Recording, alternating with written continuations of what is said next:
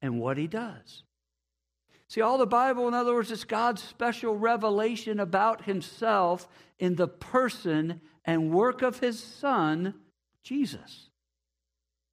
In Jesus, what do we see? We see the character of God and the closeness of God. In Jesus, we see the face of God. Jesus is God's love coming off the page for you. And when you see that, it changes everything. Because Jesus makes the invisible God known. So God's word is all about Jesus, and Jesus is God's word to you. Now we come to try to tackle the impossible task of trying to understand the Godhead, the Trinity, one God and three persons. And as I said, this is an impossible task, because how in the world can we as finite beings begin to comprehend the infinite? How can creatures who are bound by space and time begin to grasp the Creator who's outside of space and time? How in the world can we, who have a beginning and an end, how can we delve into the depths of the eternal God who has no beginning and has no end? This is why I struggled all week, because I was like, how do you preach God?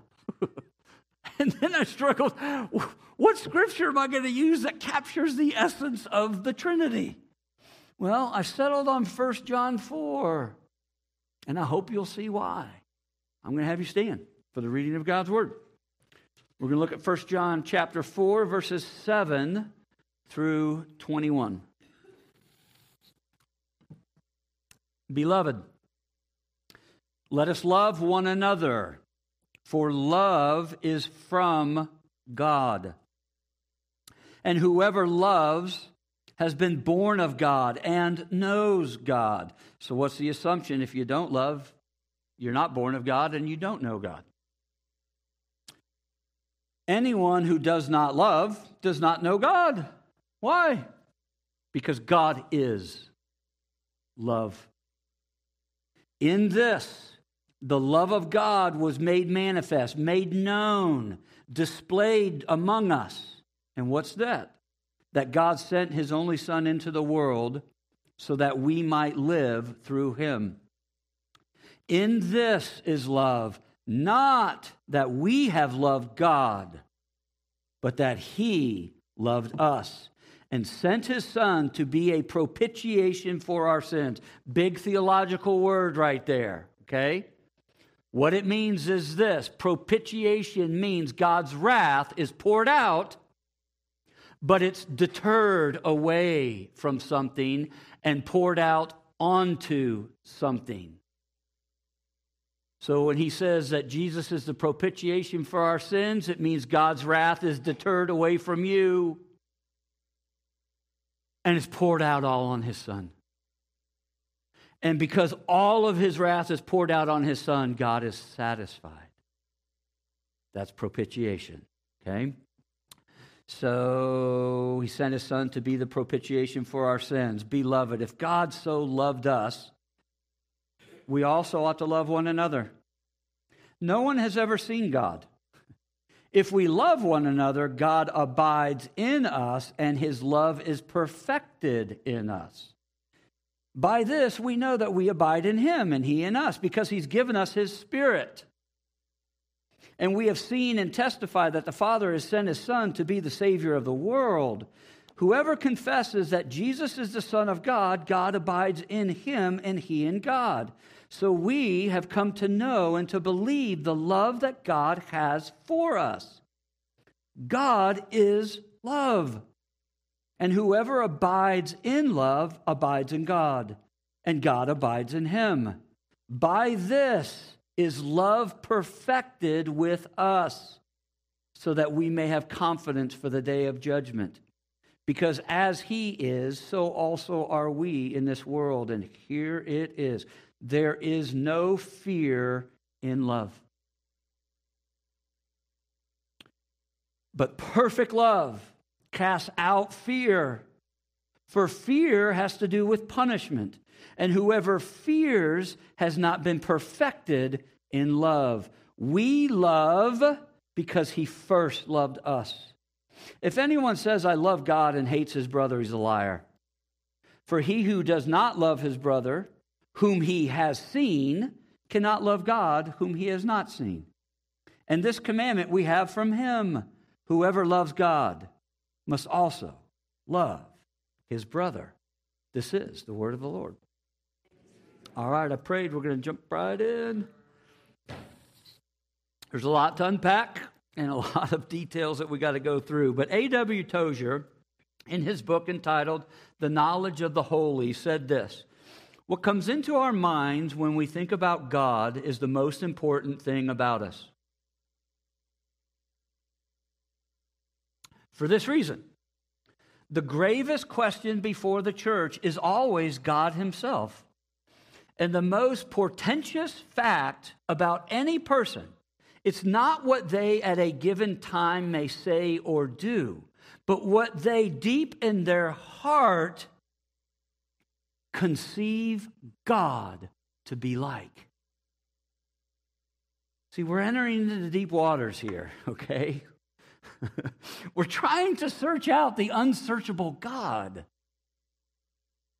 Because God is transcendent, which means he's wholly other than us.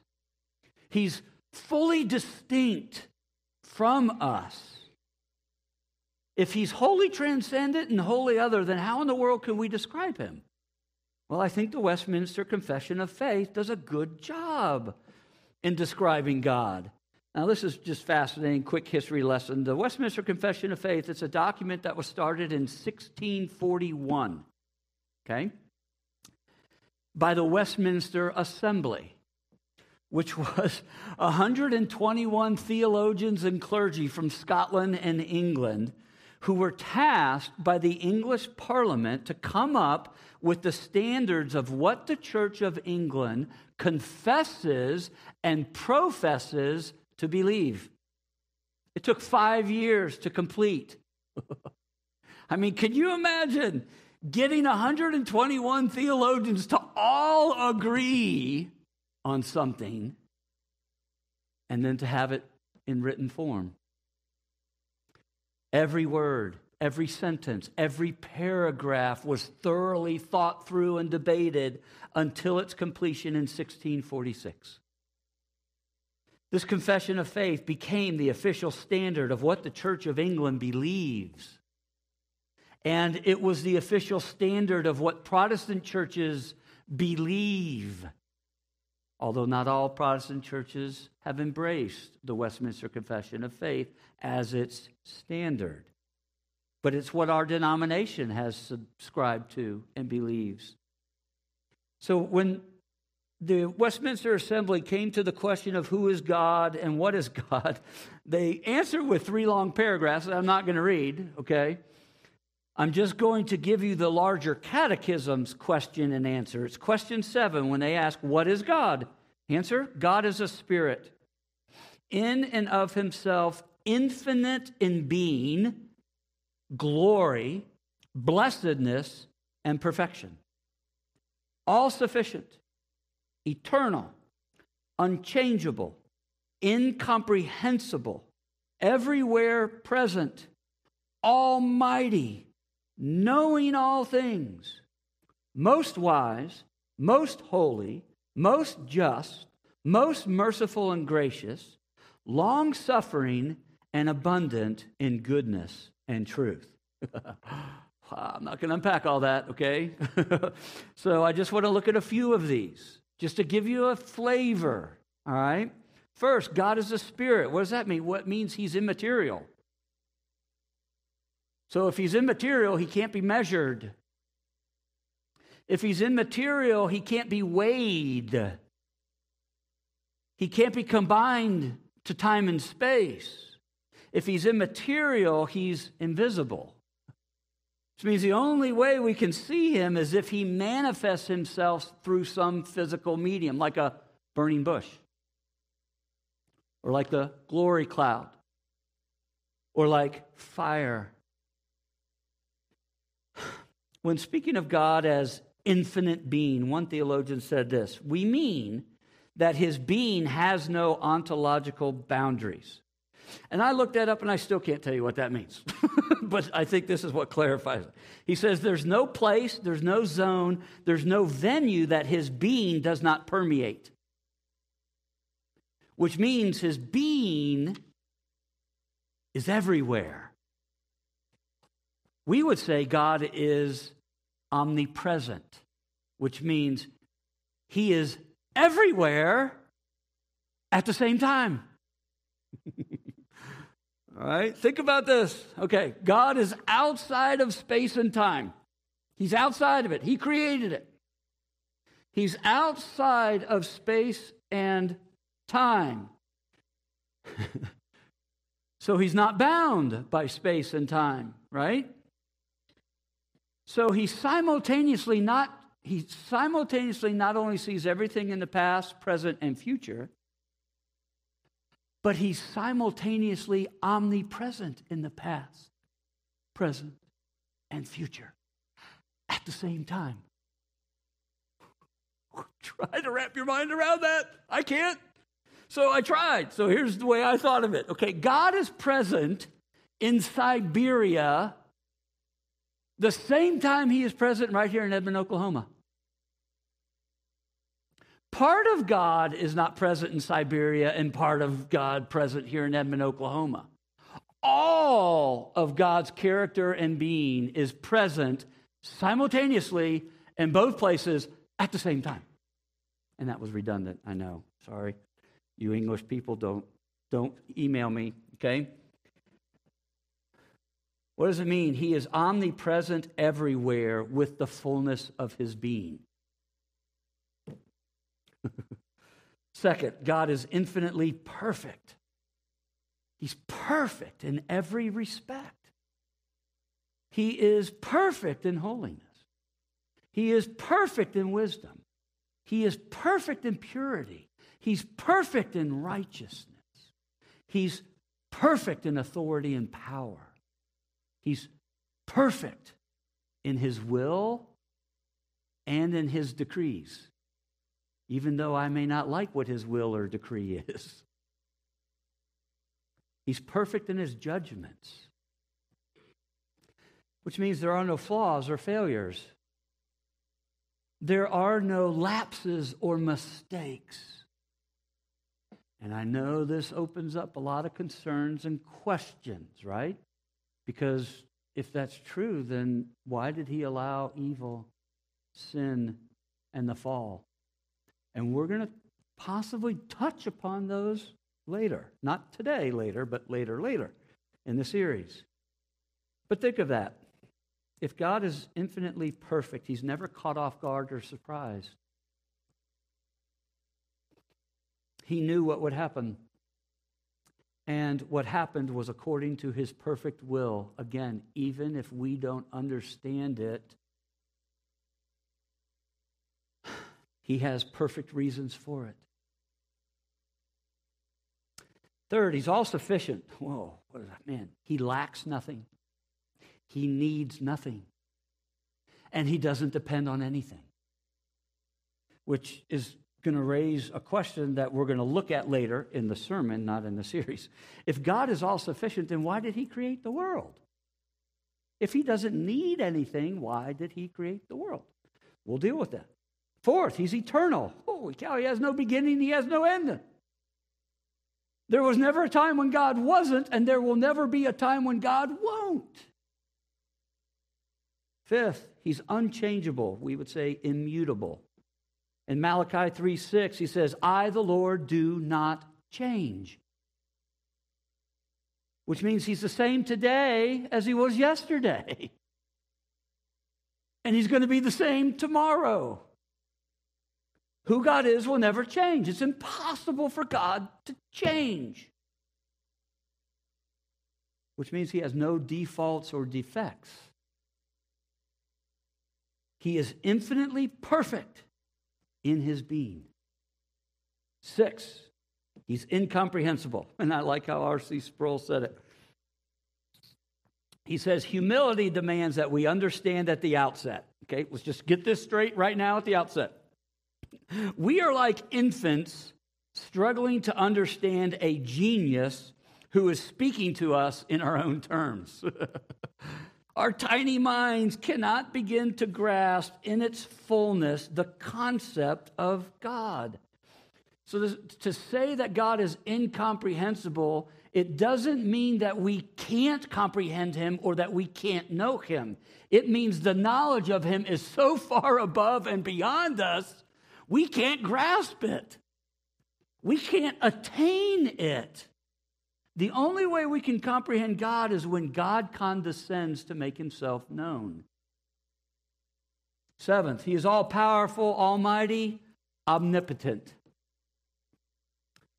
which means his power surpasses everything, which means nothing can challenge him. Nothing can rival him. Nothing can threaten him. Nothing can compete with him. Nothing can overpower him. God, in other words, has absolute power and ultimate supremacy, which means he controls all things. And again, that raises questions. And that raises concerns. And I am aware of that. But we're not going to deal with them today because we got to keep going. We can talk about that later if you want to ask questions about that. Lastly, God is all-knowing, which means he's omniscient. Think of that. All things are truly seen and truly known by God. He has knowledge and sight of all things, which means nothing can be hidden from him. He sees all things. He knows all things. That means there's nowhere you can go that he doesn't see and know what's going on with you. He knows all of our actions and all of our behavior. He knows every word we speak. He knows all of our motives. He knows all of our thoughts, even before we think them. He knows all of our heart. He knows all of our emotions and feelings. He knows the dark places where we don't want to go. He knows the deep recesses that we hide and keep secret. He sees and he knows all. Now, if we just stop there, if we just look at these certain attributes to try to describe God, then we're left with a God who is so vast and powerful, a God who is so mysterious and majestic, we can't take it all in. If we just stop there, then God's going to remain impersonal, because all we see is supreme power and transcendence. God would remain cold, distant, and terrifying. This is why Martin Luther, when he tried to search out the incomprehensible vastness of God, it terrified him. This is why he says this: true Christian theology does not inquire into the nature of God, but into God's purpose and will in Christ, whom God incorporated in our flesh to live and die for our sins. There is nothing more dangerous than to speculate about the incomprehensible power, wisdom, and majesty of God when the conscience is in turmoil over sin. To do so is to lose God altogether. Why? Because God becomes intolerable when we seek to measure and to comprehend his infinite majesty. This is why he says we must begin with Christ.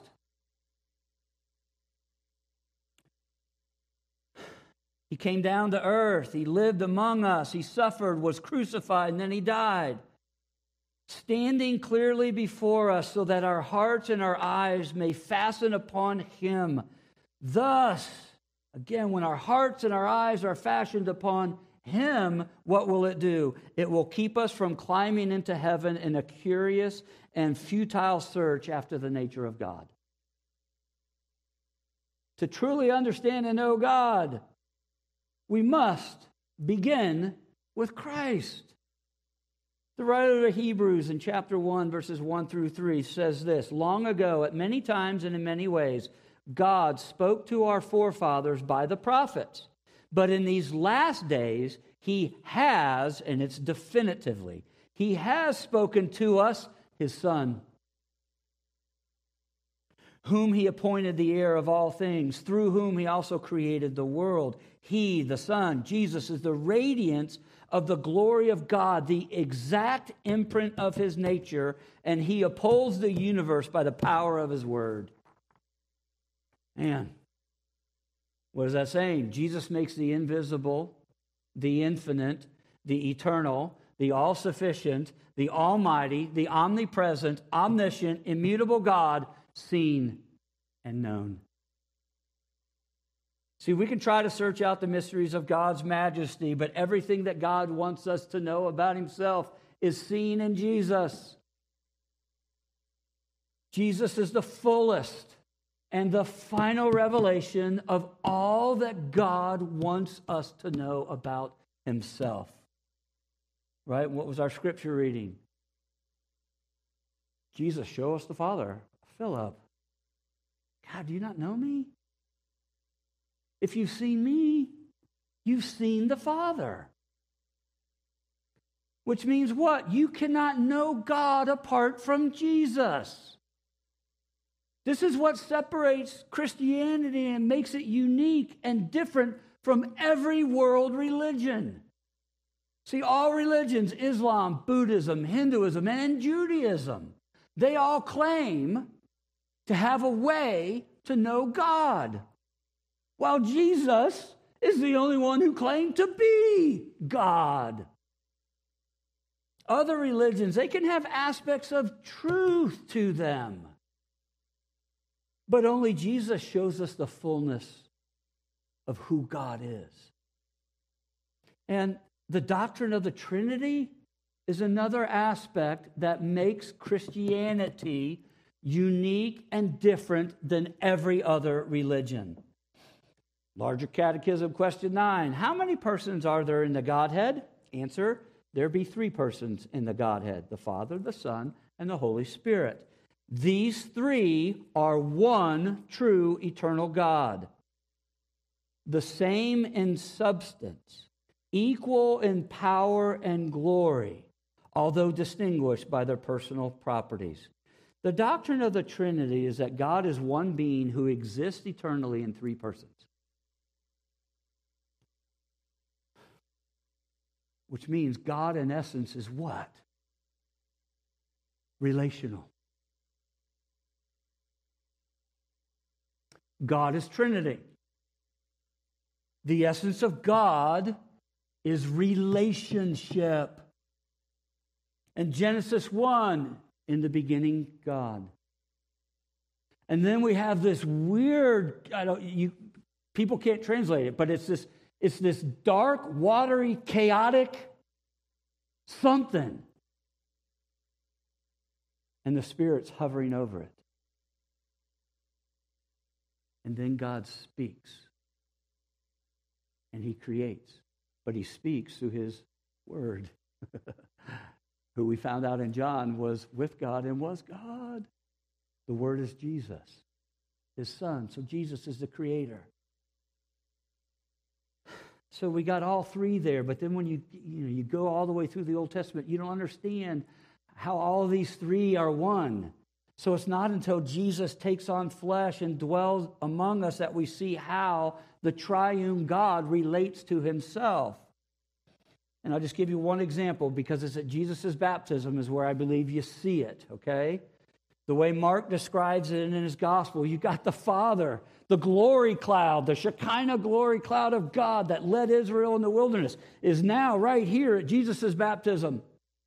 And he speaks and he says, "This is my beloved Son, in whom I am well pleased." And then you got the Spirit descending down like a dove, and he's literally filling Jesus with power. And what's Jesus doing at this baptism? He's submitting to, he's serving, he's honoring, he's exalting his Father. So here you have the Father's enveloping the Son with his love and his adoration. You have the Spirit filling Jesus with power. You have Jesus honoring, serving, and exalting the Father. One commentator said this is what has been happening in the interior life of the Trinity from all eternity. Mark is giving us a glimpse into the very heart of reality, the meaning of life, the essence of the universe. C.S. Lewis, in his book Mere Christianity, he calls it the dance. He says, in Christianity, God, it's not a static thing, but a dynamic, pulsating activity. A life, almost kind of a drama. Almost, he says, if you will not think me irreverent, a kind of dance. Now, apologist and theologian Cornelius Plantinga, he develops Lewis's concept further about how all three members of the Trinity seek to exalt, honor, glorify, and serve the others. He says this: the persons within God exalt each other, commune with each other, defer to one another. Each divine person harbors the other at the center of his being. In constant movement and overture and acceptance, each person envelops and encircles the other. And the word he uses to describe it is the word where we get choreography. A dance. God's interior life, therefore, he says, overflows with regard for others. Or if I were John, in 1 John 4, I would say it this way: God is love. When John says that God is love, he is saying that love is the substance and nature of who God is. Love is not a part of God, and it's not one of many things that God does. Love is the very essence and nature of who God is, and love drives all that God does. So the Trinity is what? It's God in a loving relationship with himself amongst the Father, the Son, and the Holy Spirit, where each is revolving their life, dancing their life around the other. And again, this doctrine is what separates Christianity from every religion and every philosophy. See, because God is relational, he's not unipersonal. Which means if there was no Trinity, then until God created beings, there was no love.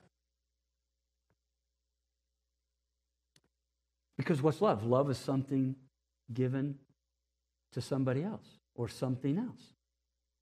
See, if God were not relational but unipersonal, then what would he be? He'd be all-powerful, he'd be sovereign, and he'd be majestic from all eternity, but what would he not be? Love. That's where Tim Keller, in his book, The Reason for God, he argues, if God were unipersonal and not relational, then love is not the essence of God, nor is love at the heart of the universe. What would be the essence of God then? Power. Isn't that interesting? This is a side note. Keller doesn't say this, but that's Islam's God, is it not? Allah? Unipersonal? Powerful? But not love. because he has no relationship. Ultimate reality, Keller goes on to say, is a community of persons who know and love one another. This is what the universe, God, history, and life is all about.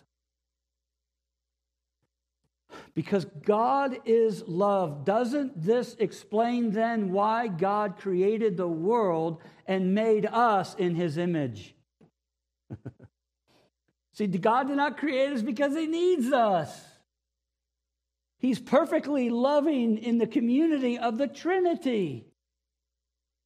God created us not because he needs us, but so he could put his love on display. So he could give his love to his creatures that he made. See, he created us, in other words,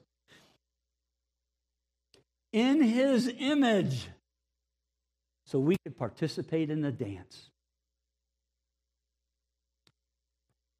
and display and reflect him to others.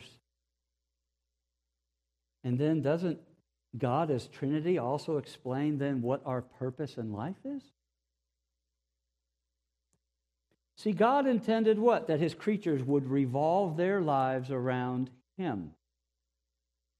That his creatures would find life and find their meaning, find their value from him and in his love. And when we do, what would happen?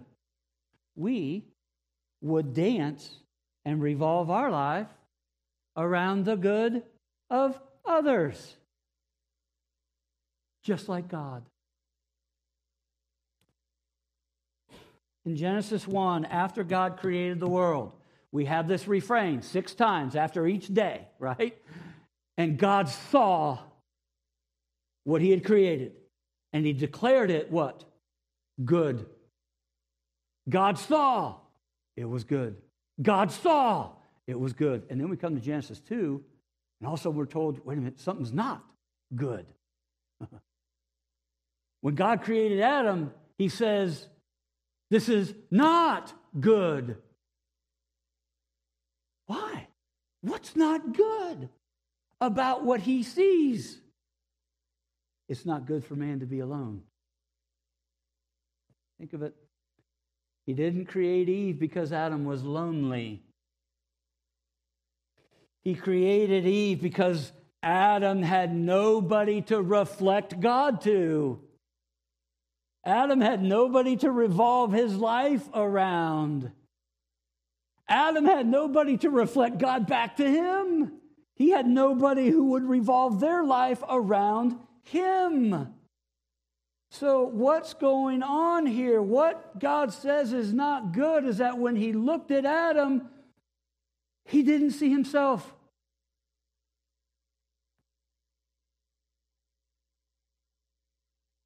He didn't see himself reflected back.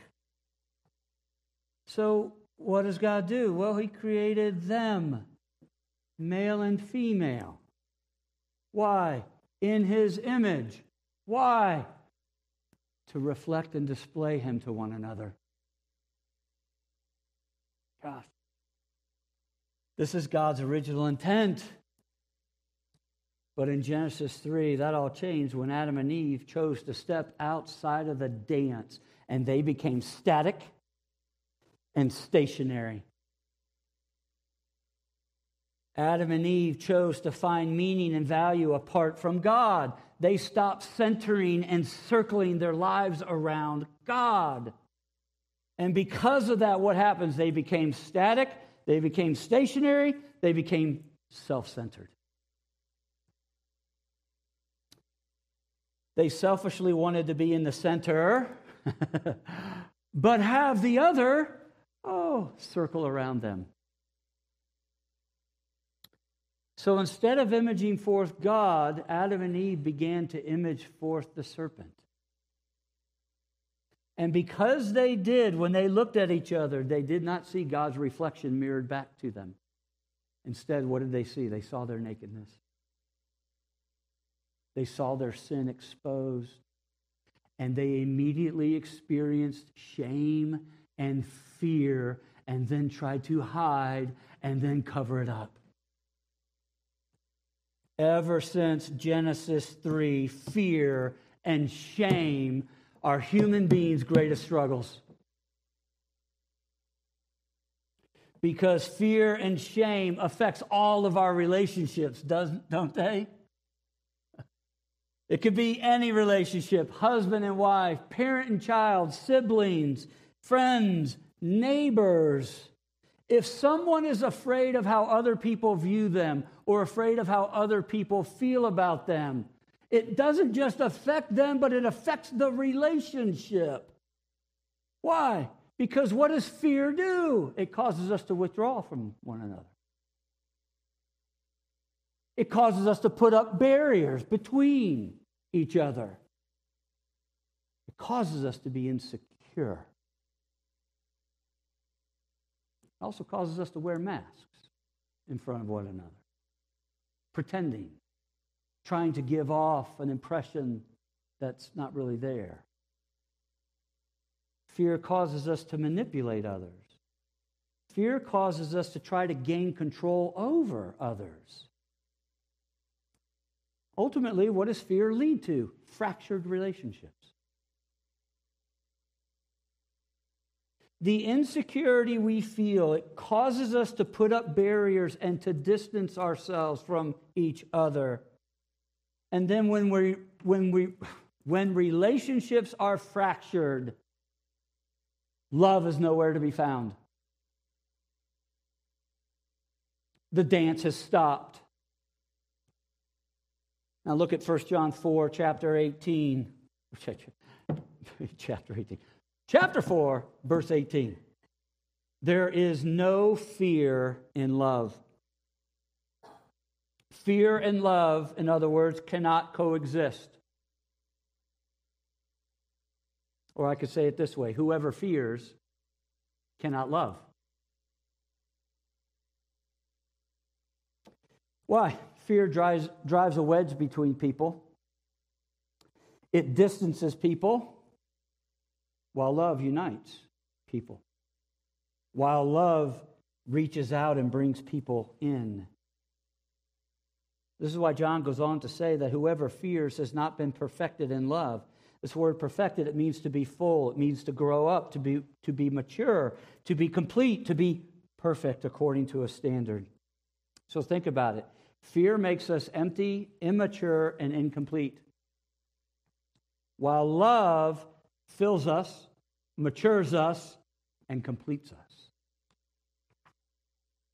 See, when you are afraid what's going on, you are empty. And in your emptiness, you can't give to others because you're always trying to get from others. Love always gives. It does not seek to get.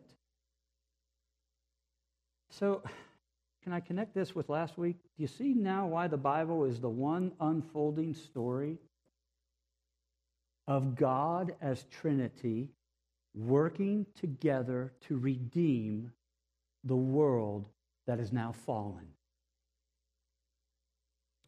Because fear and love cannot coexist, we need a perfect love from outside. And what does John say? That perfect love comes from God. Look again at verse 18. Perfect love, God's perfect love, is the only thing that can drive out our fears. And this is a violent word, okay? Because this is it conveys physical force. It is saying that God's perfect love expels, it casts out, it propels out fear. So what's John telling us? Only God's perfect love has the power to cast out your fear. Only God's perfect love can fill us, can mature us, can complete us. Only God's love, in other words, can perfect love in us. See, when God's love fills you, what happens? It enables you to now be able to give to others from the love that you have received from God. So, how does John tell us that that love is seen, though? In Jesus. The Father sent his Son to do what? To restore the dance. The Father sent his Son to restore God's image in us. The Father sent the Son so we could find life in him. Look at verse 9 of 1 John 4. God makes his love seen and known through the person and work of his Son. So the God who is love acts in love by sending his Son into the world so people could live through him. And just so we get this clear, look at what he says in verse 10. This is love, not that we love God, but that he loved us and sent his Son to be the propitiation for our sins. What does that mean? It means this: love is not defined, nor is love determined by what we do. Love is defined by who God is and what God does. And what does he do? God as Trinity is wanting to assure you. He's wanting to assure you of God's perfect love for you. See, this is why we can never base God's love for us on our feelings or on our actions towards God. Because love is ultimately based on God's feelings and actions towards you. See, when you struggle and doubt God's love for you, when you fear that God is going to punish you, look at God's perfect love for you. Where? In his Son, who was punished not for what he did, but punished for all the ways you fail to love God and fail to love others.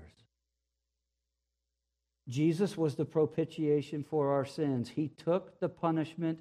He took the full force of God's wrath, deterring God's wrath away from us and taking all of it upon himself. So, man, Jesus agreed to suffer the rejection of his Father's love so that those who neglect his Father's love could live safe and secure in the Father's love. This is love, John says, not that we love God, but that he loved us and sent his Son to give us life by taking upon himself the punishment that we deserve. So when doubts creep in, stop looking inward and look outward.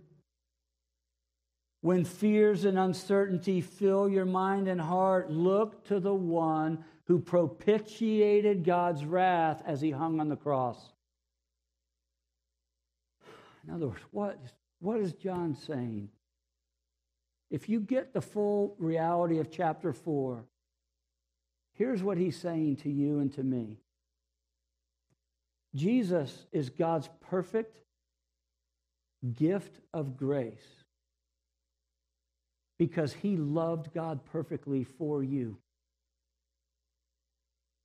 And because he loved God perfectly for you, he is the demonstration and expression of God's love for you. When we see that, when that hits you, may it cause all of us to resume the dance and revolve our lives around God